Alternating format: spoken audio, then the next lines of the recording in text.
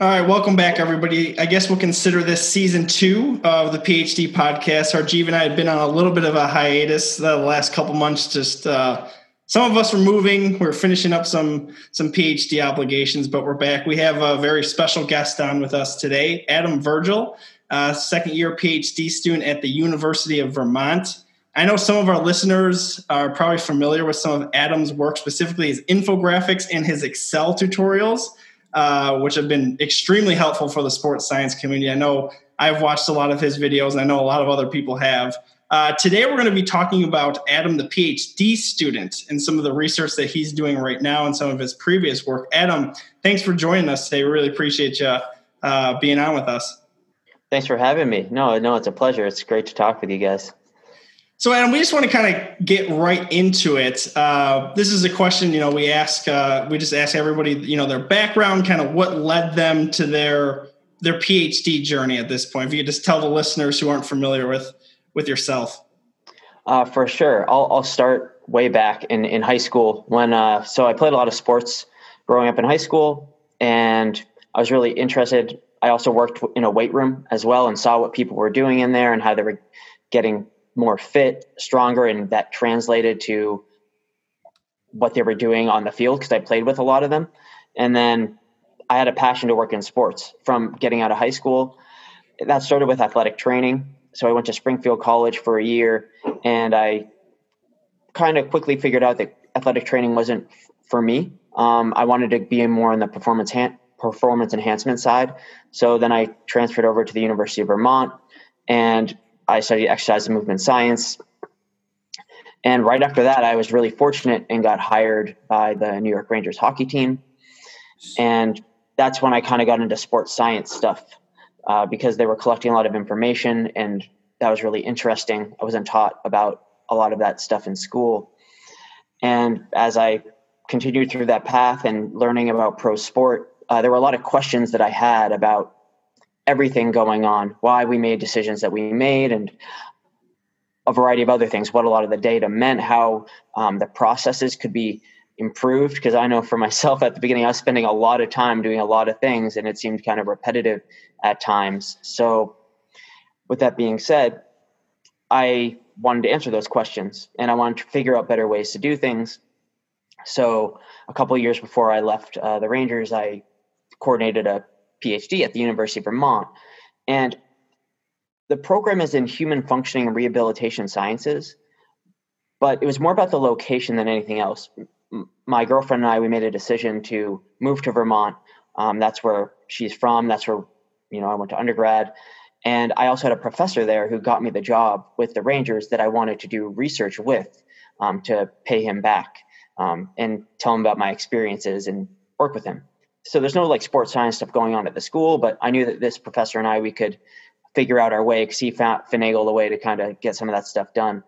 And he unfortunately passed away not too long ago unexpectedly, but that's where I'm still kind of going down that path and pursuing the sports science route and trying to answer the questions that I had from the pro sport environment. So kind of trailblazing your own path at Vermont, it sounds like. Because they really didn't have much of a sports science. Trying to. There you That's go. awesome. Yeah, that's the way to do it. That's awesome, man. You sent us a really interesting article from 2001, and we'll link it in the notes. But the title was "A New Approach to Monitoring Exercise Training." Can you tell us why you chose this article and how it pertains to your specific research interest? Yeah, certainly. So I guess to frame the article a little bit, I believe the authors talk about endurance athletes using volume or kilometers ran as training load. And that's a really practical way of quantifying training load for those athletes. But it kind of ignores the repeated high intensity bouts that team sport athletes go through. And then there are other measures that could be used to quantify that type of training load, such as a measure called TRIMP, which is training impulse. It requires a heart rate monitor, and it takes into consideration the duration of the exercise and the time that you spend in different heart rate zones. But wearing a heart rate monitor not only is sometimes impractical and expensive, but also the TRIMP score that you get may not really coincide with the the effort put through activities like weight training and plyometrics and high intensity activities. So this paper is kind of about quantifying training load, and this guy, Carl Foster, he created this session RPE method.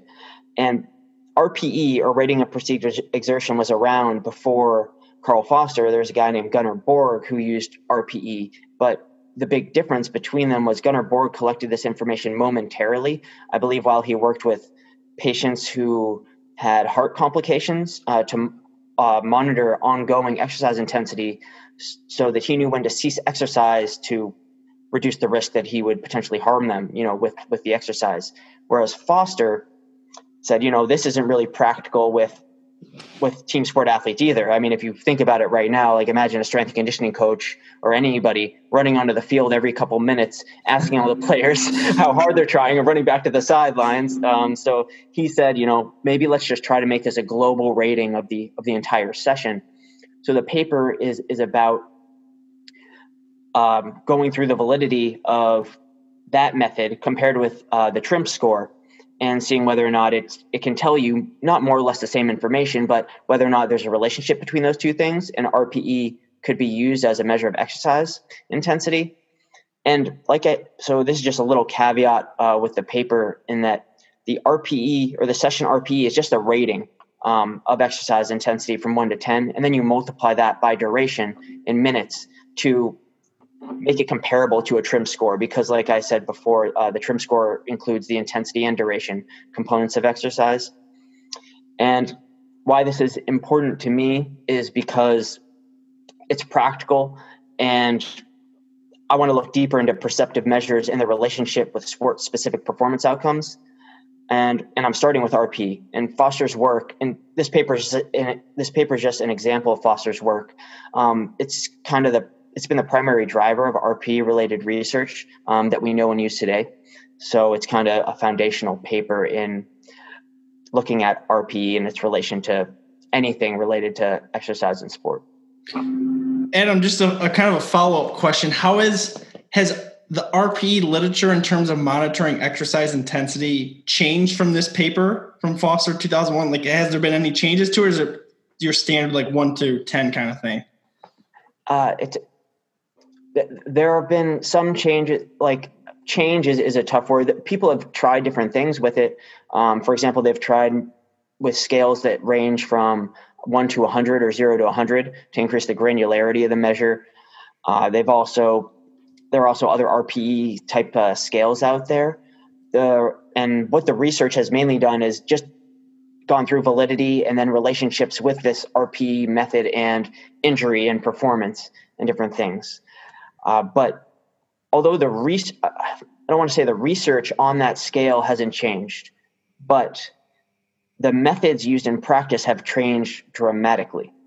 So when Foster, I don't know this for a fact, I don't know if it was ever specified, but Foster, I believe, collected it using on a piece of paper, I imagine, in black and white ink, and someone marks off what it is, right, and that's what their RPE score is. But today, first of all, we deliver everything using technology.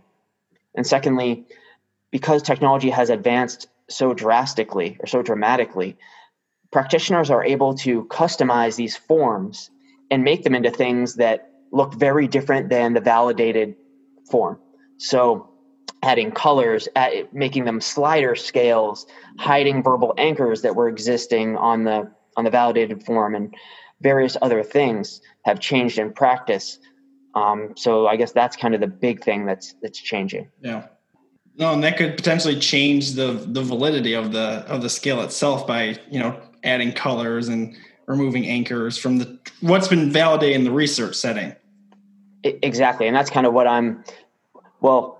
to talk a little bit about my PhD. At first I was like, I just want to look at perceptive measures and how they coincide with performance. And after having discussions with a lot of really smart people like Franco Impellizzeri, he's like, what the heck are you doing? You got to figure out whether or not the scale is valid first. Cause I'm talking to him about this scale, using technology and colors. So now I'm taking 50 steps back and just trying to figure out whether or not, you can't test every version of every scale that's used by practitioners, because the customizability, there are so many different options. But I chose a version of a scale that I felt represented the features that practitioners typically apply to their novel scales today. And I'm just assessing whether or not that's measuring exercise intensity just like Foster's was. So collecting TRIMP like Foster did and comparing the scale or the ratings on that scale multiplied by session duration with the TRIMP scores, just to see whether or not they're measuring close to the same thing or not. Right. So in this paper by Foster, they were measuring the exercise intensity. I think it was around 30 minutes after exercise.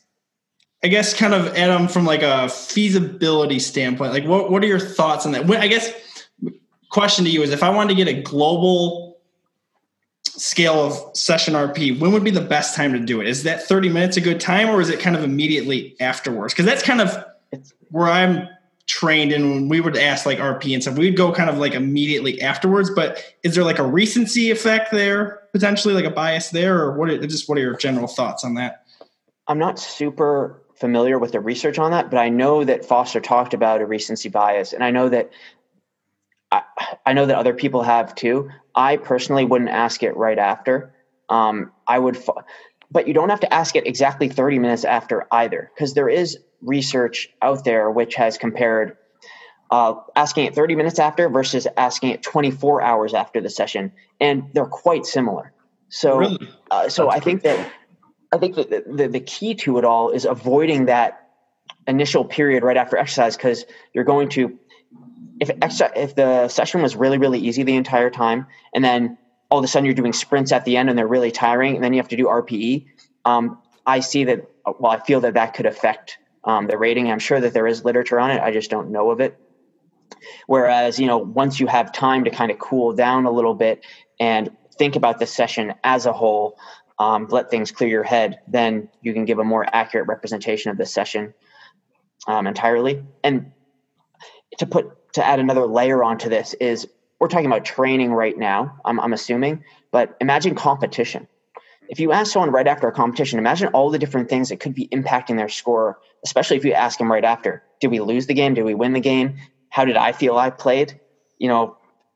Those things, number one, they probably, I don't know this for a fact, but they vary between individuals. Like if I played really crappy, it might take me 5 hours, it might take me a night's sleep to like trying to get over that, right. How I played, and give a good representation of the exercise intensity, which should have nothing to do with how I felt I played or whether the team won or lost. Right. So there are other things to consider around competition as well. And you want to be, I don't want to say you want to be, but I want to be consistent with the timing of those questionnaires so that I can compare apples to apples. Right. Adam, you mentioned this very briefly when you were answering one of the questions I had. It was just kind of a follow-up with, in an ideal setting, how can RPE be used in terms of performance monitoring and injury risk? Because at the end of the day, like that's the big thing, right? We want to enhance performance and we want to reduce the risk of injury. Like how would you use RPE to kind of hit both of those topics from an athletic development standpoint? That's okay. That's a really big question. I'm just going to pick one example because it's what Sure. I'm kind of focusing on right now. Sure. Well, first and foremost is if you're able to quantify what's going on in your environment I'm just going to say training load, right? It could be sets, X reps, like whatever it is. If you're able to quantify what's going on in your environment and have RP, you're going to be able to understand changes in how someone is responding to the stimuli. Just very vague general answer. But to give a more specific answer, I like seeing the relationship between RPE and an objective measure of training load and how those two track over time together. And what I mean by that is in my research right now with the ice hockey athletes, you play back-to-back games. And this is something I also saw when I was with the Rangers, because we didn't collect data during games. There are no wearables allowed during NHL games. So I had to give players, like let's say I wanted to look at training load over the past 3 days for an NHL player, and 2 of those days were games. I can't give them zeros, because if I did, the the players that play in games generally don't have as high practice loads as the players that don't. So it's just a total misrepresentation of what's going on. I need to somehow simulate that information, or simulate an estimation of that information. So with Hartford, I looked at back-to-back. They play 3-3s, which is back-to-back-to-back games. Right. What you typically see from a heart rate perspective, we didn't collect RPE. What you'll see is, game 1 is up here, like high. Game 2 is a little bit lower. Game 3 is even lower. And to me, I'm not smart enough to know what all that means, but my sense tells me is that they're trying just as hard, but they're physiologically not able to produce because of acute fatigue. Right. So with UVM, we're actually looking at this stuff and we're collecting RPE, and what we're seeing is RPE is constant between back-to-back games, but we still see that trim drop off. Mm-hmm. Oh, wow. So to me, if I look at the relationship between like in specific situations, if I look at the difference between, or the relationship between RPE and TRIMP, or an objective training measure, and how that tracks over time, it could give me insight into if and when there is acute fatigue present, and we know that neuromuscular dysregulation can occur with acute fatigue present. So that, not saying that automatically increases injury risk, but it gives you insight into how the body is responding to everything, which may help you make some better decisions in effort to reduce the potential to get hurt with the training decisions that you're making. That's really That's interesting. great stuff, Adam. Thanks. I really appreciate you. I know I kind of threw a tough question at you, but thanks for the insight. It was very good, very valuable information. So as a follow-up to that, I know we discussed this a little bit via email, but if you could create sort of like your own method for exercise monitoring for any particular setting of your choosing, what would it look like? So this is super, super hard. And I'm going to say that for me, it's an impossible question to answer. Even if I have the setting of my choosing. I just want to bring up a couple of questions that kind of are coming through my head when I think about the question. It's like, the first question is like, what information do the key stakeholders need to do their jobs to the best of their abilities? And this is person and context dependent, because I'm not the only one making decisions with this information. Then what technology is available to me? Like, what's the budget like? What's the validity and reliability of the equipment that I have access to? Like, what's the team culture like? How are the athletes going to respond to this? How are coaches going to respond to this? And then what help do I have? So am I alone at going about this endeavor? And also how trustworthy are the athletes regarding the reliable operation of the technology? Like, for example, if I had my athletes run, I said, all right, you're going to do like heavy trap bar deadlifts, then you're going to run 10-meter sprints, and you guys are going to have to operate this hardware and write down your numbers. I would have to have a sense for how capable they are of doing those things to integrate certain philosophies. But as a generic answer, just one thing that I think is really important that's undervalued, that you get a lot of bang for your buck with, is body weight. I want to know how body weight is tracking over time, because if someone's body weight is changing, that means that something is changing. Physical activity levels, nutrition, combination of the two, hormones. And that's, if you see body weight fluctuating dramatically day to day, and or it going on a trend, that opens the door for a conversation to figure out whether or not, number one, is that change beneficial, and is it intentional? And if we dive a little bit deeper into that, if I'm able to collect body weight pre and post exercise, great. That's even better, because then that's a teaching tool for hydration, and also potentially nutrition. If we notice trends where an athlete says that they're hydrating, and we're able to measure that they're hydrating, but they're still losing weight, or they're still dropping weight and coming in at a lower weight than they ended at, then maybe there's a glycogen repletion issue going on, because glycogen holds on to water and it's heavy. So those are kind of my two. Or I guess body weight is kind of my big thing, and I'm biased in this answer, so take it for what it is. But I like RPE. I think it's pretty practical, and in assuming that I'm alone, I like to collect RPE just so I know how an athlete is responding to the training that's going on. That's awesome. Adam, you bring up some good points though, because it's something that athlete monitoring you really have to think about. It's not just buying a piece of technology and saying, okay, this is the latest and greatest, but having the resources, the support, and just the time to be able to do it. You bring up a good point, bringing if you're just by yourself, and you have to monitor 15 different athletes all wearing heart rate monitors, it might not necessarily be optimal for you, and especially if you're training the athletes and things like that. So you bring up good points with them, the feasibility, and really you have to think about, what sort of outcome do you actually want before you go and just buy the latest and greatest and think, okay, now we're going to start monitoring our athletes. Yeah, I'm with you. And I mean, some other things that I think are important is you want to try to get a sense for how they're performing in their sport specific environment, whatever that is. And to me, I'm thinking of an example that, to me, generally, if you're not asking them how they're performing, involves collaboration with the coaching staff to some extent, at least to get reliable information.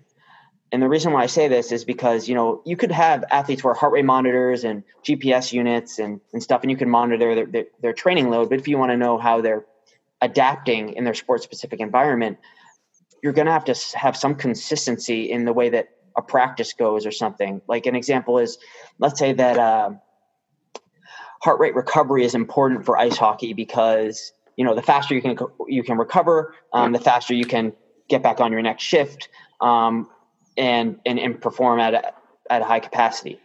Well, to understand an athlete's heart rate recovery on the ice, you can either, have a standardized test that you run all the athletes through once a week, which will never happen in a pro sport environment. Right. And monitor. And okay, now sit on the ice and we'll monitor your heart rate recovery for 2 minutes.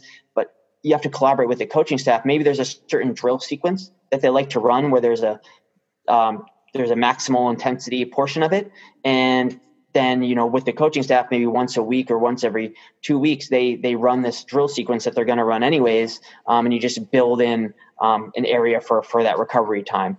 And if you're using GPS or LPS units, a similar circumstance, maybe there's a maximal sprint effort in a drill, and that drill is you coordinate with the coaches to run that drill once every couple weeks, and then what their maximum sprint velocity is, or what their acceleration rate is, or whatever it may be, but in their practice environment.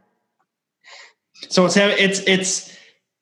having flow within the environment. It's flowing within. It's not impeding the coaching staff or the players. That's kind of the big takeaway. It's kind of like being in a weight room too. Like you design a weight room, you want to have flow within the facility. It's the same thing with sports science. You want to have flow within that, so you're not, ruffling any feathers by stopping practice and be like, okay, you need to rest for 2 minutes. Like it's just not how it works. Yeah, exactly. You don't want to burden people. Yeah. Do everything that you can without burdening people. If you can do that, then great. That'll add a lot of value. Athletes won't care. Right, exactly. So, Adam, you mentioned this a little bit, but I just want to kind of bring it back up to the forefront. If you could just go in a little deeper about some of the current research that you're doing specifically at Vermont. I know we talked a little bit off air, but if you want to tell the rest of the audience kind of some of the stuff you're up to right now. Yeah, certainly. So I'm still going through my coursework because that's how PhDs work in the United States. Yep. I'm in year 2. We know. But I'm interested in how perceptive measures relate with sport-specific performance outcomes. And now there are kind of two big fish there, right? First is perceptive measures, and the second is sport-specific performance outcomes, which are each big animals in themselves. Right. So what I'm trying to figure out is, number one, for the perceptive measures, is how do we need to measure that stuff, or how can we measure that stuff where it's compatible with technology, it's scalable, and it's also valid and reliable, just like Foster's stuff. And that's kind of so what I'm actually doing is I'm collecting RPE, or what I did last year is I collected RPE, and we collected the session durations, and we collected heart rate with men's ice hockey team for all the games, all the practices. And one thing that I think is important, I really don't want to go on a rant, but okay. So what we also collected was we asked the athletes after every game to ask or to rate their performance. And we also asked the coaches to rate the athletes' performance in an effort to quantify sport-specific performance outcomes. But back to the RPE stuff and trim stuff for a second, what a lot of research, I think research is some of the research right now is a misrepresentation of the relationships between RPE and trim specifically.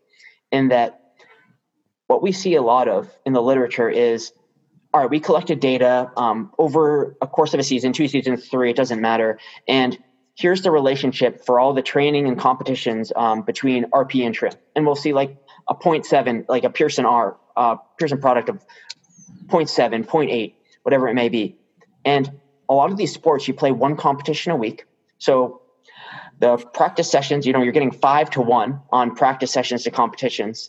And no one really breaks that down. So that's an issue because RPE is not trim. They're not the same thing. Right. And when we look at the differences between competition and training and the relationships between them, at least for me, they're very different. RPE and training, yeah, you get that 0.7, 0.8. There's a really good, really strong relationship there between exercise intensity and trim. But when you look at competition, it's very variable and the correlation is very low, which is just an indication that they really aren't the same thing. And when you're looking at the information, you need to consider the context that you're looking at it within. I don't remember if this was off air or on air that we talked about things that could affect competition ratings, like how a player felt like they're playing in a game or how the team performed or a variety of other things. Competition days are just very different than training days in themselves. The routine is very different. What you put into your body might be very different.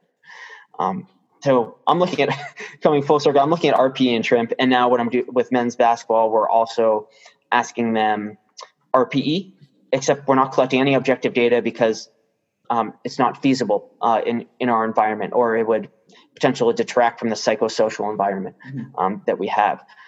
So we're collecting RPE on 2 different scales, one with colors, one without, to see if colors matter. And we're also asking those players how they feel that they're performing, but this time in competitions and in training.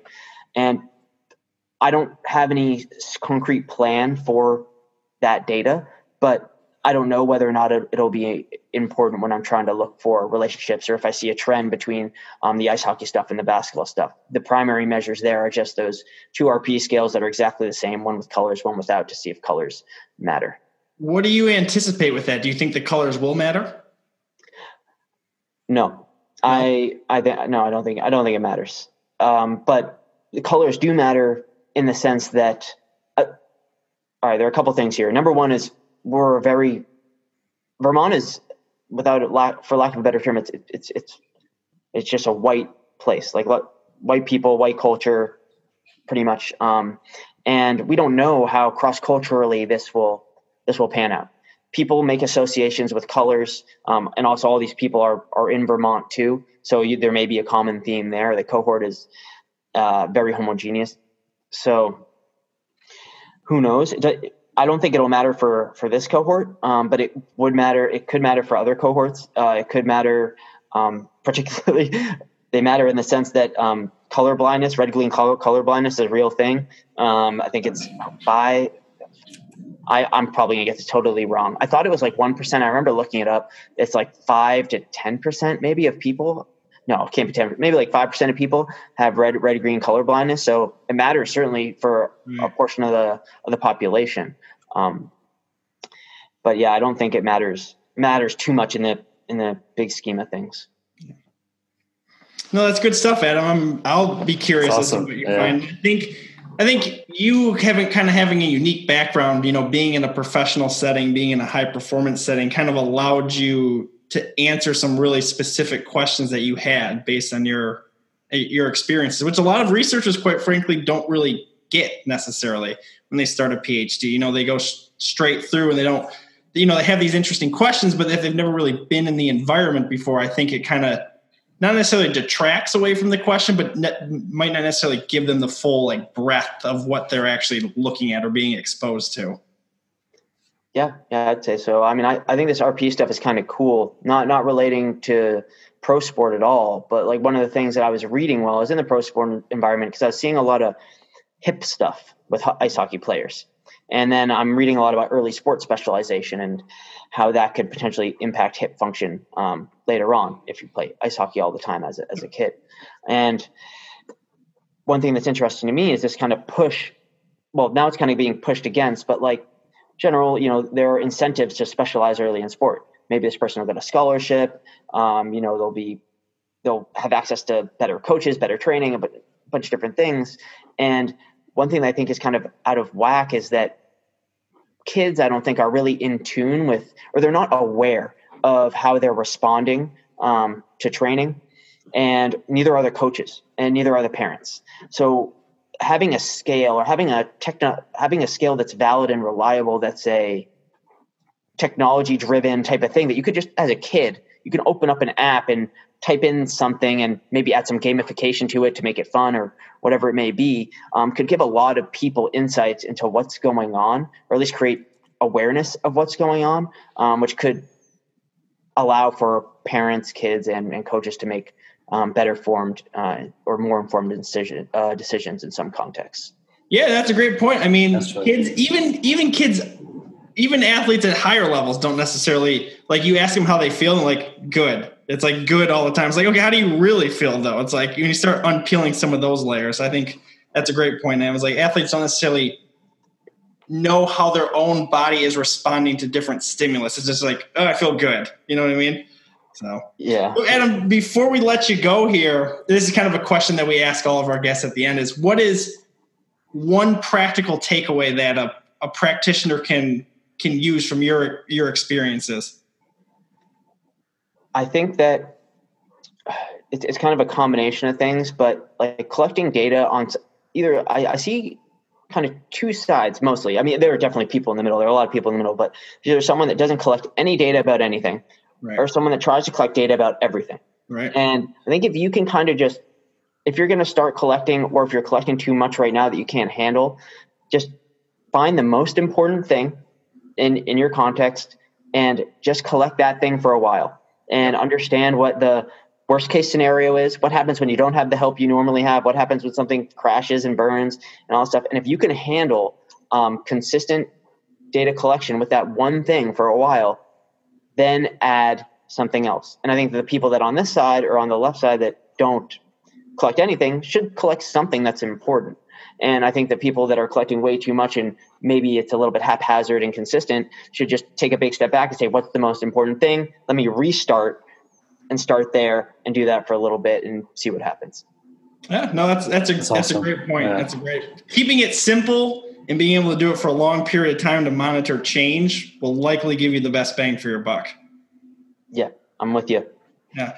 Adam, thanks for joining us today. We really appreciate it. I think the listeners will take a lot away from your experiences. And I know Harjeev and I will be definitely following up with you and keeping track of all the stuff you're doing with the Excels, the tutorials, and on Twitter and everything, because you do a lot of great work there that have helped out a lot of sports scientists.